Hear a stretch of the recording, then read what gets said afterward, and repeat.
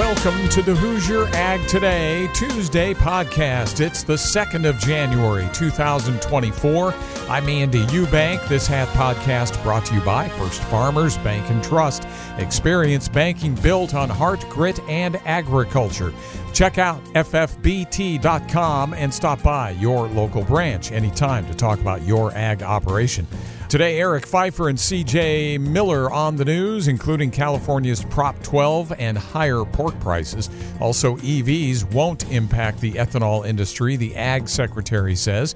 Chief Meteorologist Ryan Martin says the work week looks pretty good. And we'll have market analyst John Zanker with a preview of the start of the new year in the ag markets. Coming up on the Hoosier Ag Today Tuesday podcast. At First Farmers Bank and Trust, we know that when agriculture thrives, we all do. It's the heart and grit of our agricultural communities that keep the crops coming in and the livestock cared for day and night. That's why we build financial solutions around the needs and schedules of our ag clients. If you're looking for a financial partner that has over 135 years experience in understanding and supporting agriculture, we want to hear from you. Let's harvest success together. First Farmers Bank and Trust. Member FDIC, Equal Opportunity Lender. For many of you here in Indiana, agriculture is your life's work and legacy. I'm Bruce Kettler, President and CEO of the Agribusiness Council of Indiana. Throughout my career, I've been immersed in Indiana agriculture and appreciate the role that ACI plays on behalf of Indiana agribusinesses. ACI is the proactive voice for agribusiness, and we invite you to join us in our mission. Visit our website, inagribiz.org, to get your membership started today. The Agribusiness Council of Indiana, strengthening and connecting Indiana agribusiness. Prop 12 now in effect, and ethanol's battle with electric vehicles will heat up this year. I'm Eric Pfeiffer. This is Hoosier Ag Today. Even though California's Proposition 12 just took effect yesterday, it was already having a negative impact on the pork industry even before the new year began. CJ Miller has the story. What we see with California now that it's been enacted is higher meat prices in California. And that's Scott Hayes, the president of the National Pork Producers Council. He says the new law has not only raised the price of pork in California, but it's also created a shortage of pork supplies there. Prices in August were up as much as 27% in California on the cuts that are affected by Prop 12, while the rest of the country's seen about a 2% decrease in price. And there's also a little bit of issue with availability of product. Hayes says that Proposition 12 is not what it was marketed to be. They tout it as a higher standard for animal welfare. It is not. It is just simply a different standard that causes farmers to have to change the way they raise pigs, make a sizable capital investment to make that change, which is not better necessarily for the pigs. Farmers, the veterinarians, they know how to take care of pigs, not the activists in California. Since the U.S. Supreme Court's decision last May to uphold California's Proposition 12, those within the pork industry have been pushing lawmakers in D.C. to pass a bill to override Prop 12 and prevent a state like California from dictating how industries in other states must be regulated. Keep in mind, the Supreme Court agreed that this is a problem, and it's a real problem. They just didn't think it was their problem. So we still have hope that we can get Congress to see this as a real problem and get it fixed. As far as a watch out for other industries, I think certainly this opens up the door for about anything. Any state says we don't like the way another state's doing something, they have the right to regulate it now. Read more at HoosierAgToday.com. I'm CJ Miller. All right, CJ, thanks. 2024 is likely to see competition between electric vehicles and ethanol-powered hybrids heat up as the ethanol industry makes a play for a share of the carbon-reducing vehicle market and the EPA moves to finalize tough new auto emission rules. The EPA proposed in 2023 rules that could force EVs to make up 2/3 of new cars sold in the U.S. by 2032. Farmers come up to me and they say, will you guys stop talking about electric vehicles? No, because we want to make sure that we continue to have manufacturing in this country. And that's USDA Secretary Tom Vilsack, who says farmers should stop blaming electric vehicles and look to expand ethanol markets in aviation and other ways. It's not going to put you guys out of business. It's not. We're going to have cars that use ethanol for a long, long time. But Renewable Fuels Association head Jeff Cooper argues EVs could suppress ethanol demand and are not the solution. They, in most cases, do not deliver the range that was advertised, that they have problems in extremely hot weather or extremely cold weather, that there are problems with finding places to charge these vehicles. So what could be the solution? Cooper says the RFA has been road testing a plug-in hybrid flex fuel vehicle that uses E85. If you are truly interested and if you are truly serious about reducing carbon emissions and doing it at the lowest cost possible for consumers and doing it in a way that doesn't compromise or sacrifice vehicle range and convenience, this is what we got to be looking at. Cooper says that test vehicle, a Ford Escape, got 440 miles out of a full tank of E85 and a full charge, nearly double that of a comparable EV. I'm Eric Pfeiffer, Hoosier Ag Today, Indiana's Farm Network. Let's face it, operating a farm isn't going to get any less expensive this year. That's why an operating loan from Farm Credit Mid-America is built to give you more cash back and more flexibility in how you are able to manage your funds. Learn more at fcma.com/operating and get an operating loan that pays you back. Loan subject to credit approval. Additional terms and conditions may apply.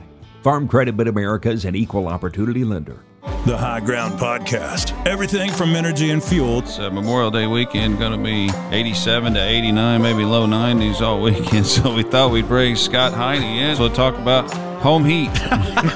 To agriculture. Anytime we can help a farmer grow their business and meet their goals, that's a proud moment for me. And, well, other things. For some reason, like and subscribe. We don't know why, but that's important. We want you to do it on your own, but we're going to tell you. Listen now on all platforms. I'm Chief Meteorologist Ryan Martin with Hoosier Ag Today's Indiana Farm Forecast. As we take a look at the setup here across the Hoosier State, we're not too shabby as we kick off the rest of this work week. Temperatures moderating a little bit here today after strong Canadian high pressure was in control yesterday. We see south winds coming up the back of that, and that's why temperatures are a little bit better right now. A reinforcing shot of cold air comes out of Canada across the Great Lakes tomorrow, so we're back down to near normal temperatures, I believe, for the rest of this week. However, clouds roll in tomorrow with the air mass change, but they don't really produce anything, and we get back to partly to mostly sunny skies to finish the week, Thursday and Friday. Honestly, in my opinion, the weekend looks pretty good as well. We have a weather system that's going to be passing by easily to our south as we move through Friday and Saturday. Tennessee Valley, deep south, seeing some significant rains, but only a little bit of offshoot cloud cover coming up into southern parts of Indiana and central Ohio during that time frame. The rest of us will be looking at a mix of clouds and sunshine. We see a little bit of cloud cover later Sunday into Monday, but all eyes, or at least my eyes right now, are focused on a significant storm complex that forms in the southwestern United States, the Four Corners area, and then moves our way.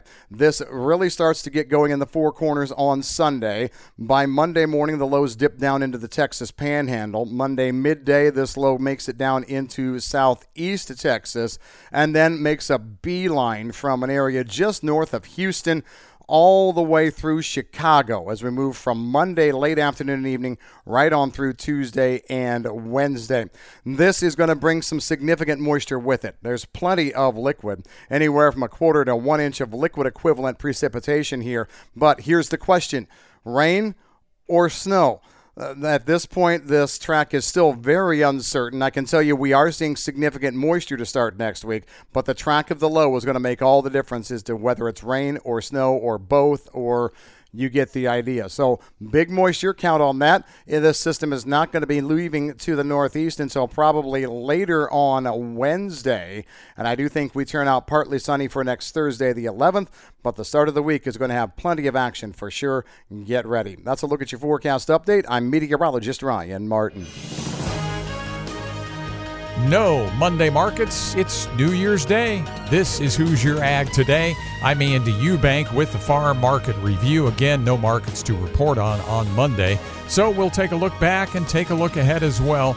On Monday morning, I checked in with analyst John Zanker of Risk Management Commodities. John, Happy New Year. Hope 2024 is a good one for you. We had up and down markets throughout 2023. We begin this new year waiting on the Tuesday session to begin, and also keeping a close look on South American weather. That will be in the early days, the key. Well, Happy New Year to you too, Andy. And yes, Brazilian weather at the forefront.